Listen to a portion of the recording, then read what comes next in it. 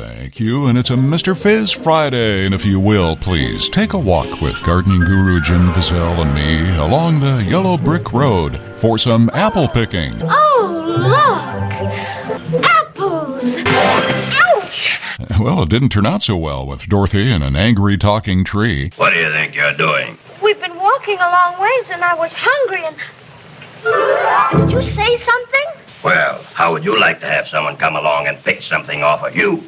Oh, dear. I keep forgetting I'm not in Kansas. No, we are in Illinois, but Mr. Fizz has some thoughts about where to pick apples this weekend in our area. After I thank the Chevy Silverado HD. Experience your life in HD. Visit ChevyDriveChicago.com. Okay, Mr. Fizz, got some apple picking plans? Yes, sir. We're going to be heading up to Apple Country in a couple of weeks for our annual supply. And by up in Apple Country, I presume you mean Wisconsin. Oh, yeah. It's the Kickapoo. The birthplace and boyhood home of the Big O. Samuelson Country. They have a lot of orchards up there. I don't know if Orion has ever talked to you about that, but that is apple country. They're just orchard after orchard after orchard on those hills up there. They grow the apples on the south sides of the hills where they get advantage of the late warmth in the fall, so you've got really good production areas up there.